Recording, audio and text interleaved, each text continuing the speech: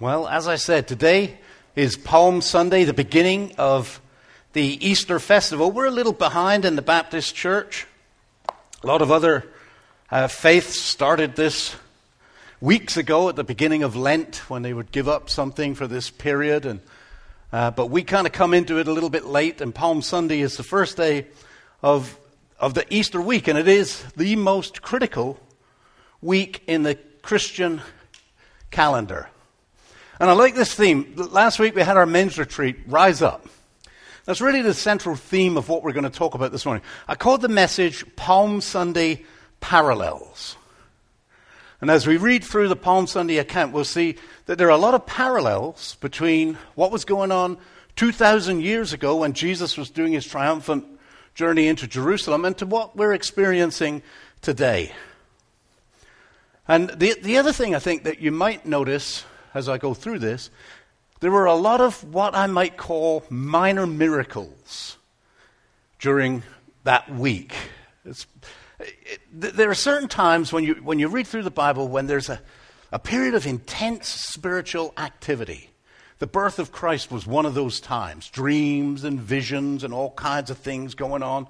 And Easter is another one of those times where it kind of starts off slow with what I call minor miracles, and maybe that's not the right name, and then obviously it ends up big with Jesus coming back from the dead and the ground breaking open and the dead coming alive and all kinds of strange stuff. But there's a lot of paranormal activity.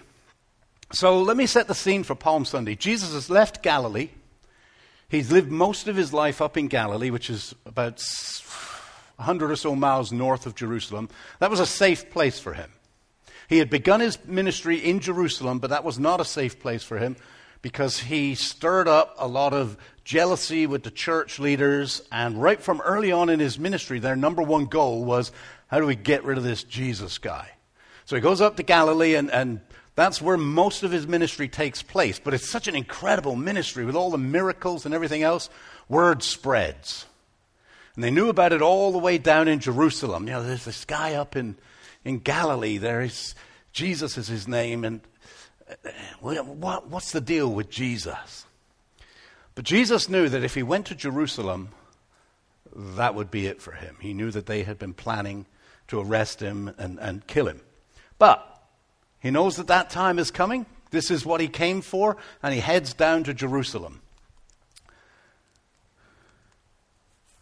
This is what he said in Mark. He wanted to make sure that his disciples understood. It says, on the way from Galilee to Jerusalem, he tells his disciples in plain terms what will happen. Listen, he said, we're going up to Jerusalem where the Son of Man will be betrayed to the leading priests and the teachers of the religious law. They will sentence him to die and hand him over to the Romans. They will mock him, spit on him, flog him with a whip, and kill him.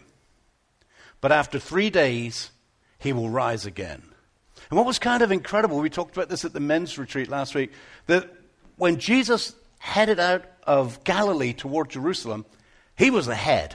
He was marching in there, and the disciples were behind, the followers were behind, trying to keep up with him. They were all amazed. They knew what was going to happen, and Jesus resolutely is marching to Jerusalem. And he's explained it here. I mean, just put yourself in that situation for a minute. If I said, I need you to go to Denton, when you get there, you're going to be betrayed. You're going to be sentenced to die. You're going to be mocked, spit on, flogged with a whip, and then killed. Would you go to Denton? So Jesus knew clearly what was going to happen to him here. And I don't really think that his disciples, even though they heard that, really yet fully understood what was happening here. So they're following him in, and they get to this place near Jerusalem. Now for the people, some of the parallels here. For the Jewish people, and the disciples in particular, they were living in times not unlike these. There was a great deal of uncertainty. We've been living in a lot of uncertainty, right? So they know this is going to happen to Jesus. They believe that Jesus is the chosen one, and they're not sure how this kind of fits together. So there's a level of uncertainty. We've just been through, and we're still navigating our way through a worldwide pandemic. And then just as you think that's winding down, we can get back to whatever normal might be, a war comes up. And it's a biggie. Unlike anything that we've seen since World War II. And everybody's kind of got it on the back of their mind. Like, how far does this go? It's kind of scary. We don't know what's going to happen. We don't know what the future holds. Even if the war doesn't come here, is the economic system going to collapse? What's going to happen? And it's scary and it's unpredictable. And for the first time in many, many years, I worry about my grandkids. I worry about my children. What does the future hold for them? It's not the future that we had 2 years ago. It's so very different. It's uncertain and it's scary. I'm already praying for them. Like, God, what's it going to be like in 15 years for them? What will they face? That's exactly how it was back then for these people. They didn't know what the future held for their children, for their grandchildren. Mass deaths by disease was normal back then. They didn't have medicine that we have these days. And any time a virus or a bacteria would come up, it would just run rampant through the population. And it was absolutely common and normal for a family. You got 5, 6 kids and 2 that are dead. That was the normal experience for people back then. And then war. They had been overtaken by the Romans. Their whole country had been occupied, so they lived with this threat of war. They didn't know what the future held. What are the Romans going to do? They're kind of letting us live right now as we are, but what if they get upset? And the Romans do get upset. In 70 years' time, they completely destroy Jerusalem. They wipe Israel off the map. It was uncertainty, and they were scared just as we're uncertain and scared. And then another parallel, they were waiting for the first coming. They were looking for the Messiah to rescue them from this situation. We're looking to the second coming, aren't we? I hear a lot of people saying, are these the signs of end time? So they were waiting for Jesus, we're waiting for Jesus.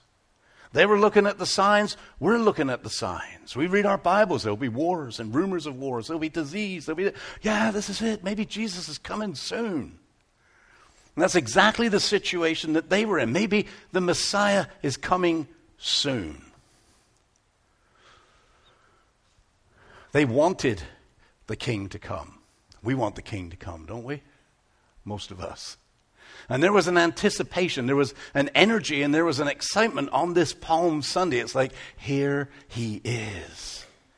Here's the man we've been waiting for. We've been all this uncertainty. We've been all this fear and everything. And now he is here. Our Savior is here. Everything is going to change now. Whoa, Jesus, come on, Jesus. And they're all excited. Could this be up? Could this be it? So we're going to pick up the story in Matthew chapter 21. It says, as Jesus and the disciples approached Jerusalem, and we're going to look at these parallels, they came to the town of Bethpage, which is on the Mount of Olives. For no apparent reason, I've just decided to let you know that Bethpage means the house of unripe figs. That's why young Kenneth was picking figs with his dad. As they came down from Bethpage to the Mount of Olives, the view of Jerusalem would have been spectacular. This is a modern view, but that would have been what they would see. And the big walls there, I've got a laser pointer here somewhere. These walls, can you go back one, please? Thank you. These walls, these are the walls of the temple. So Jesus would have been coming in this direction, right into where the temple was, where all the action is. And it would have been hopping. It would have been packed. It's the festival. It is the celebration of the Passover. Literally, hundreds of thousands of people would be packed into Jerusalem at this time. So it's a happening place. It says, Jesus sent 2 of them on ahead. Go into the village over there, he said. As soon as you enter it, you'll see a donkey tied there with its colt beside it. Untie them and bring them to me. If anyone asks what you are doing, just say, the Lord needs them. And he will immediately let you take them. This is a fascinating event to me. And I kind of, where I was thinking with the kids here.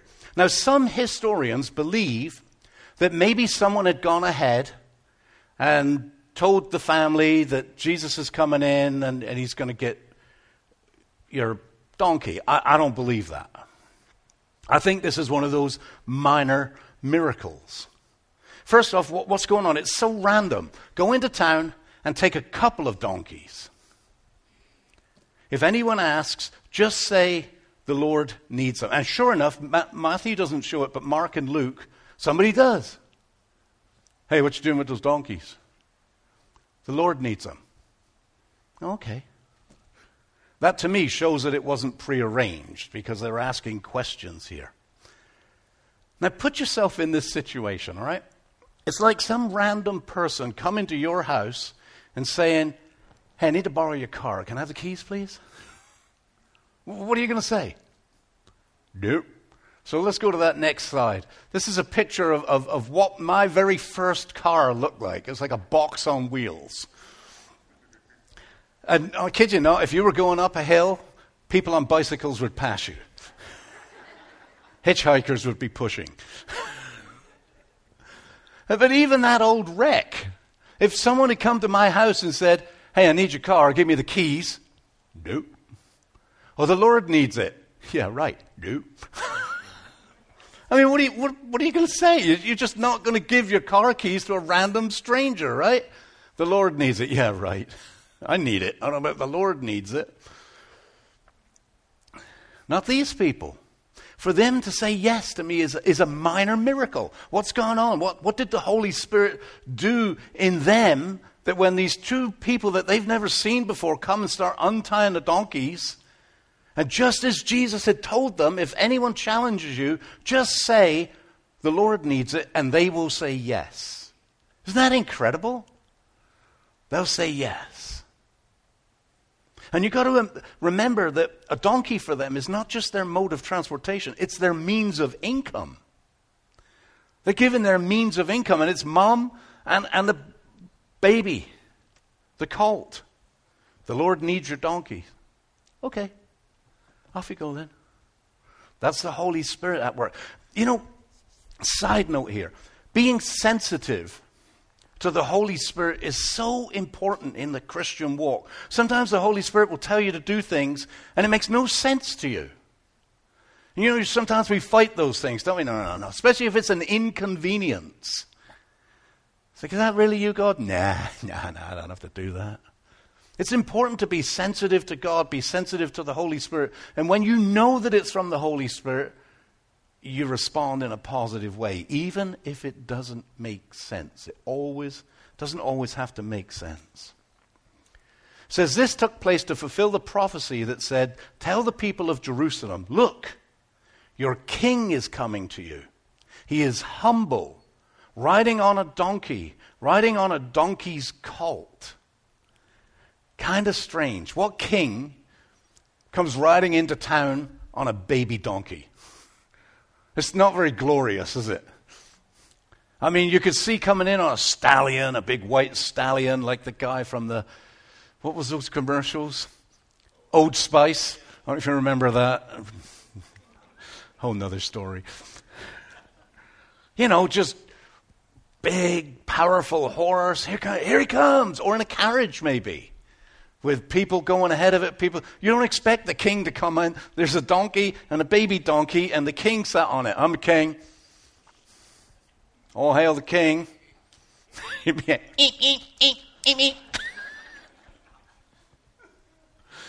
A little underwhelming. It'd be like showing up for a date in that car I just showed you. Now here's what's going on. Jesus is making two statements with this. He knows that the teachers of the law and the Pharisees and his enemies, the church leaders, would be aware of that prophecy, behold, your king comes riding on a donkey, on a colt. He knows that they would know that.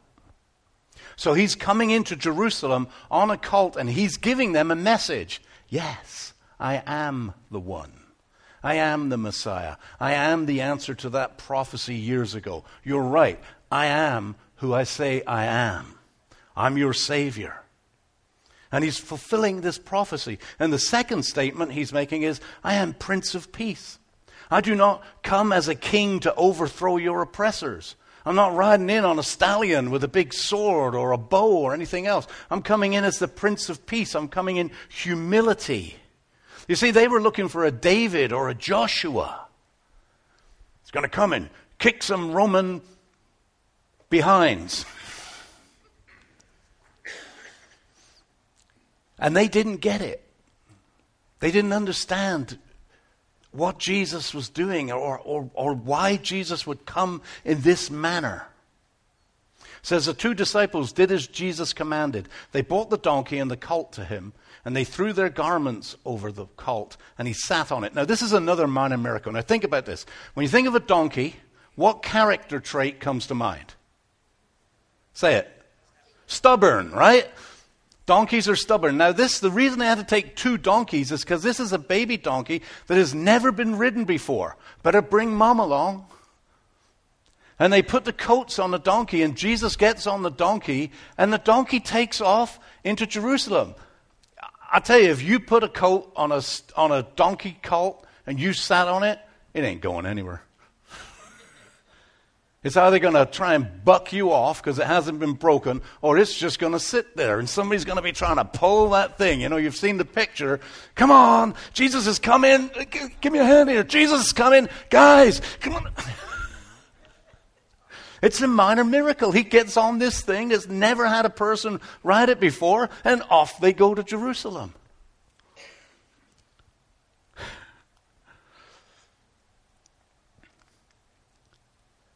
So the disciples put their coats on it, makeshift saddle. Jesus hops on, off they go.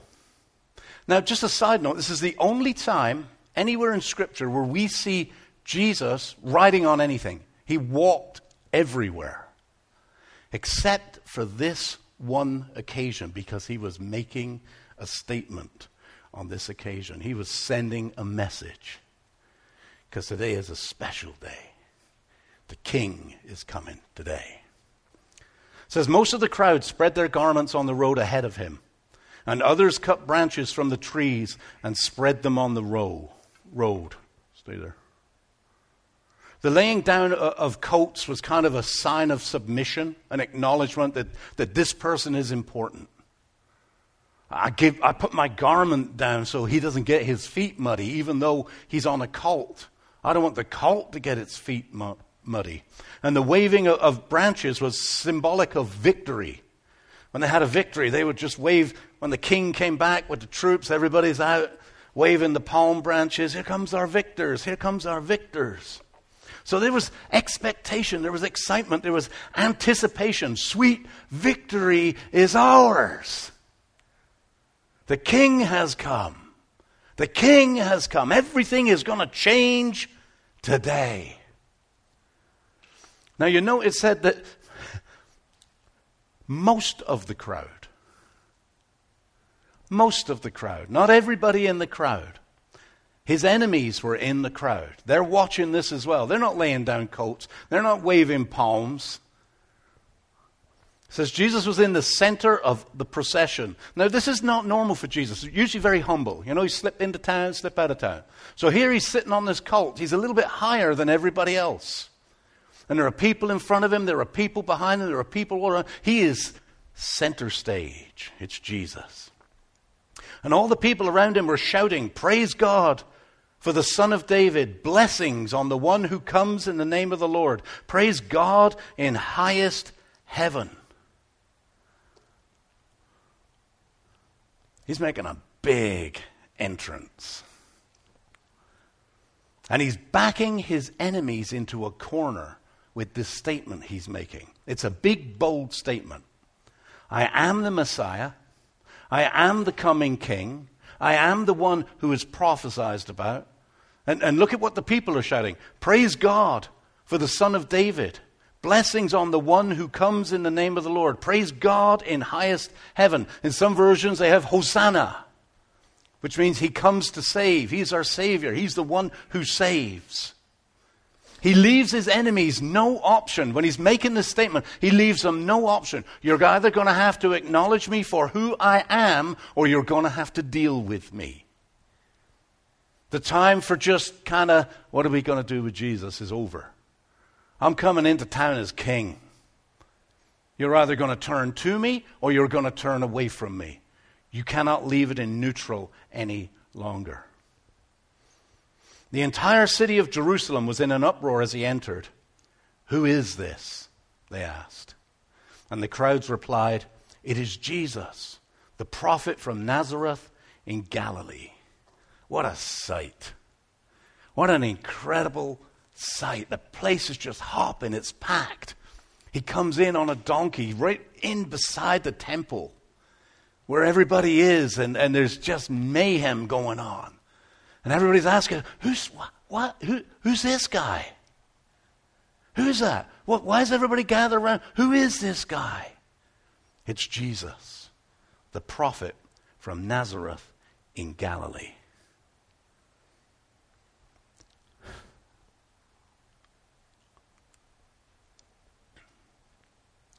Praise God for the Son of David. Blessings on the one who comes in the name of the Lord. Praise God in the highest heaven. Luke adds a little bit of detail. He says, but some of the Pharisees among the crowd said, teacher. So they acknowledge him as a teacher. He's not king. He's important. Teacher, rebuke your followers saying things like that. Tell them it's not true. Deny who you are. Didn't that happen at the beginning of his ministry? He replied, if they kept quiet, the stones along the road would burst into cheers. Another minor miracle. I could shut them up if you want, but the rocks will sing. The rocks will cheer. That would have been cool. He should have shut them up. If I stop them, creation itself will begin to sing my praises. And by entering Jerusalem in this manner, he is asking a question. Who do you say I am? And it's a question that everybody has to answer. Who do you say I am? C.S. Lewis called it the trilemma. I've added one extra. He said, he's either Lord, he's either a lunatic, or he's a liar. Can we go to the next slide, please? And I added one, legend. Some people would say Jesus never existed, that story was just one fabricated by his followers for some weird reason. I cannot get my head around why anybody would fabricate this story. And history tells us that his followers, all of his disciples, were executed and killed, one upside down on a cross, one thrown into a pit of snakes, we believe. Why would you do that if you were fabricating a story? It makes no sense. Is he a liar? If he is a liar, he's the worst liar that ever walked. Telling people that he is Jesus, but he's not really Jesus. What would be the motivation? They still nailed him to a cross. Is he a lunatic? Maybe. Maybe he's crazy. Maybe he thinks that he's the Son of God. He's not really the Son of God. The bit about coming back to life is kind of persuasive, though. Or he's Lord. Or he's who he said he was.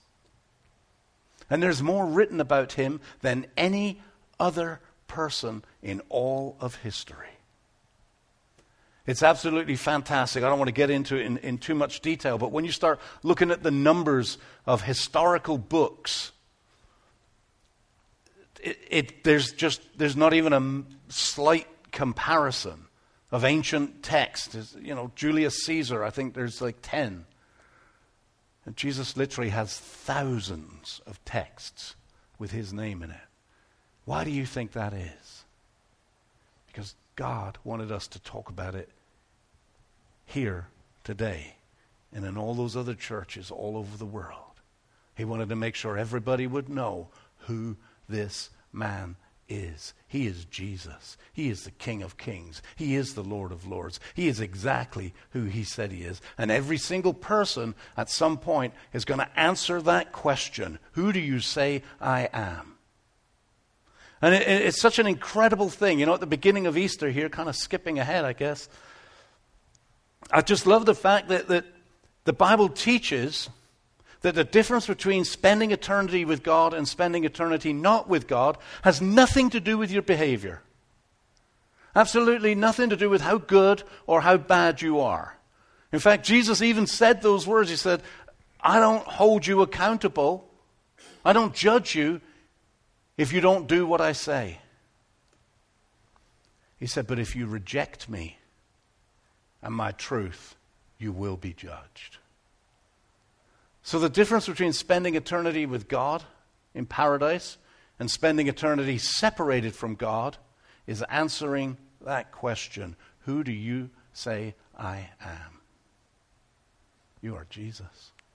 You are the King of Kings. You are the Lord of Lords. You are the forgiver of sins. And if you stood in front of Jesus Christ right now, if you stood in front of God the Father right now, and he said, who do you say my son is? What would you say? I believe he's the King of Kings. I believe he's the Lord of Lords. I believe he is who he says he is. And you know, you begin a journey with Jesus. You accept Jesus. You demonstrate to God that you believe that is true by verbally acknowledging him. It says if you confess with your mouth Jesus is Lord and believe in your heart that God raised him from the dead, you will be saved. It doesn't say if you're good, you will be saved. If you're bad, you won't. Remember, before I got into Christianity, I thought that was what it was. If you're good, good to go. If you're bad, not good to go. It was awesome when I got in and it's like, hey, it's got nothing to do with my behavior. Because I'm pretty much needing some grace. I'm relying on grace. And that grace is given. I want to close with this. One last parallel I see between us now and the people back then. They began the week proclaiming Jesus. But when Jesus didn't fulfill their ideals or what they thought he should do or who he should be, by the end of the week, they had devolved into chaos and fighting amongst themselves, and darkness reigned, and they rejected Jesus. And I see a similar trend now. The issues of the day, the last 2 years, have caused division. We're divided like we've never been divided before. And sadly, I see that division in the church too. And I shared this at the retreat.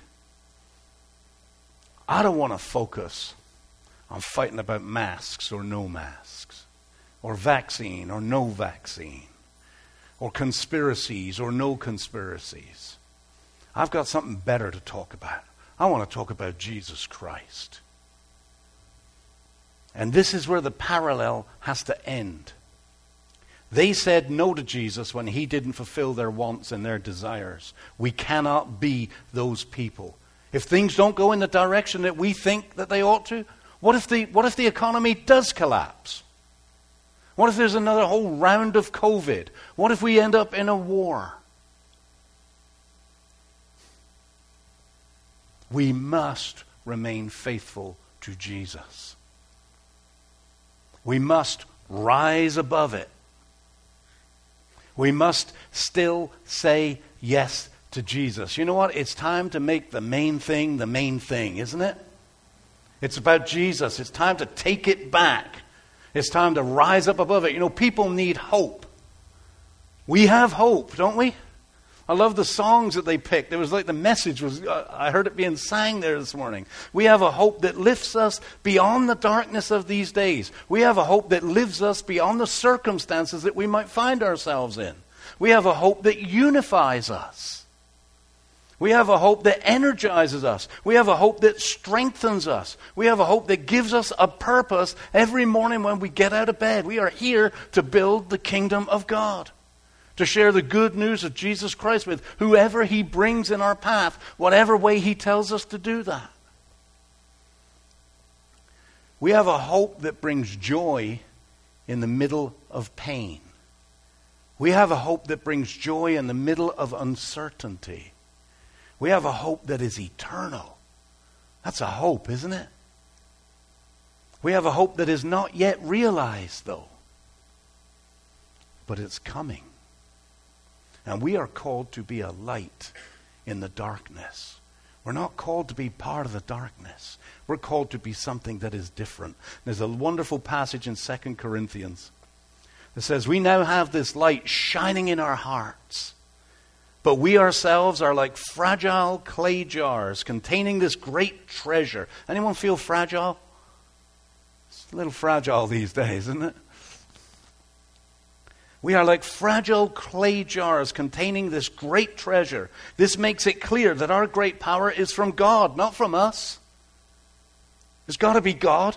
Otherwise I'd be curled up on the floor, sucking my thumb, wondering what's going to happen.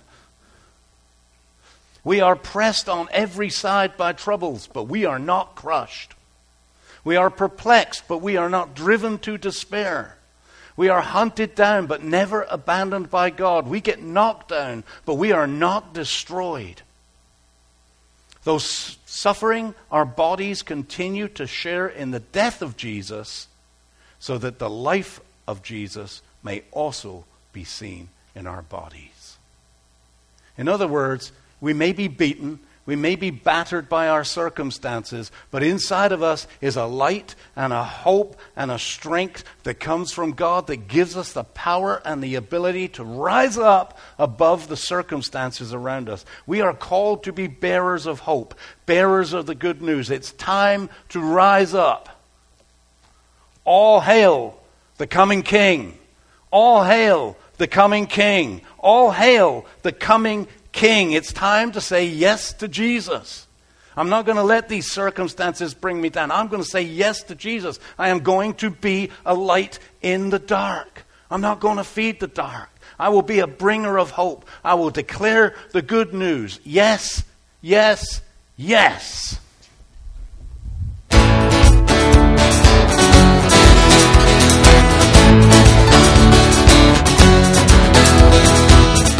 I'm trading my sorrow, I'm trading my shame, I'm laying it down for the joy of the Lord.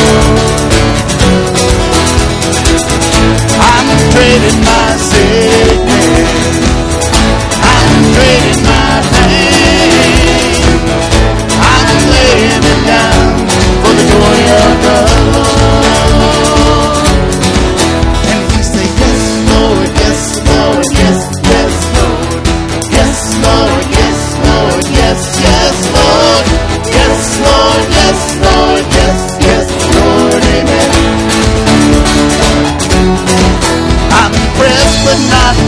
Persecuted, not abandoned, struck down but not destroyed, and I'm blessed beyond the verse, for His promise still endures, and His joy will be my strength. Though the sorrow may last for the night, His joy comes in the morning. I'm trading my sorrow, I'm trading my pain, laying it down for the joy of the Lord. I'm trading my sickness, I'm trading my pain,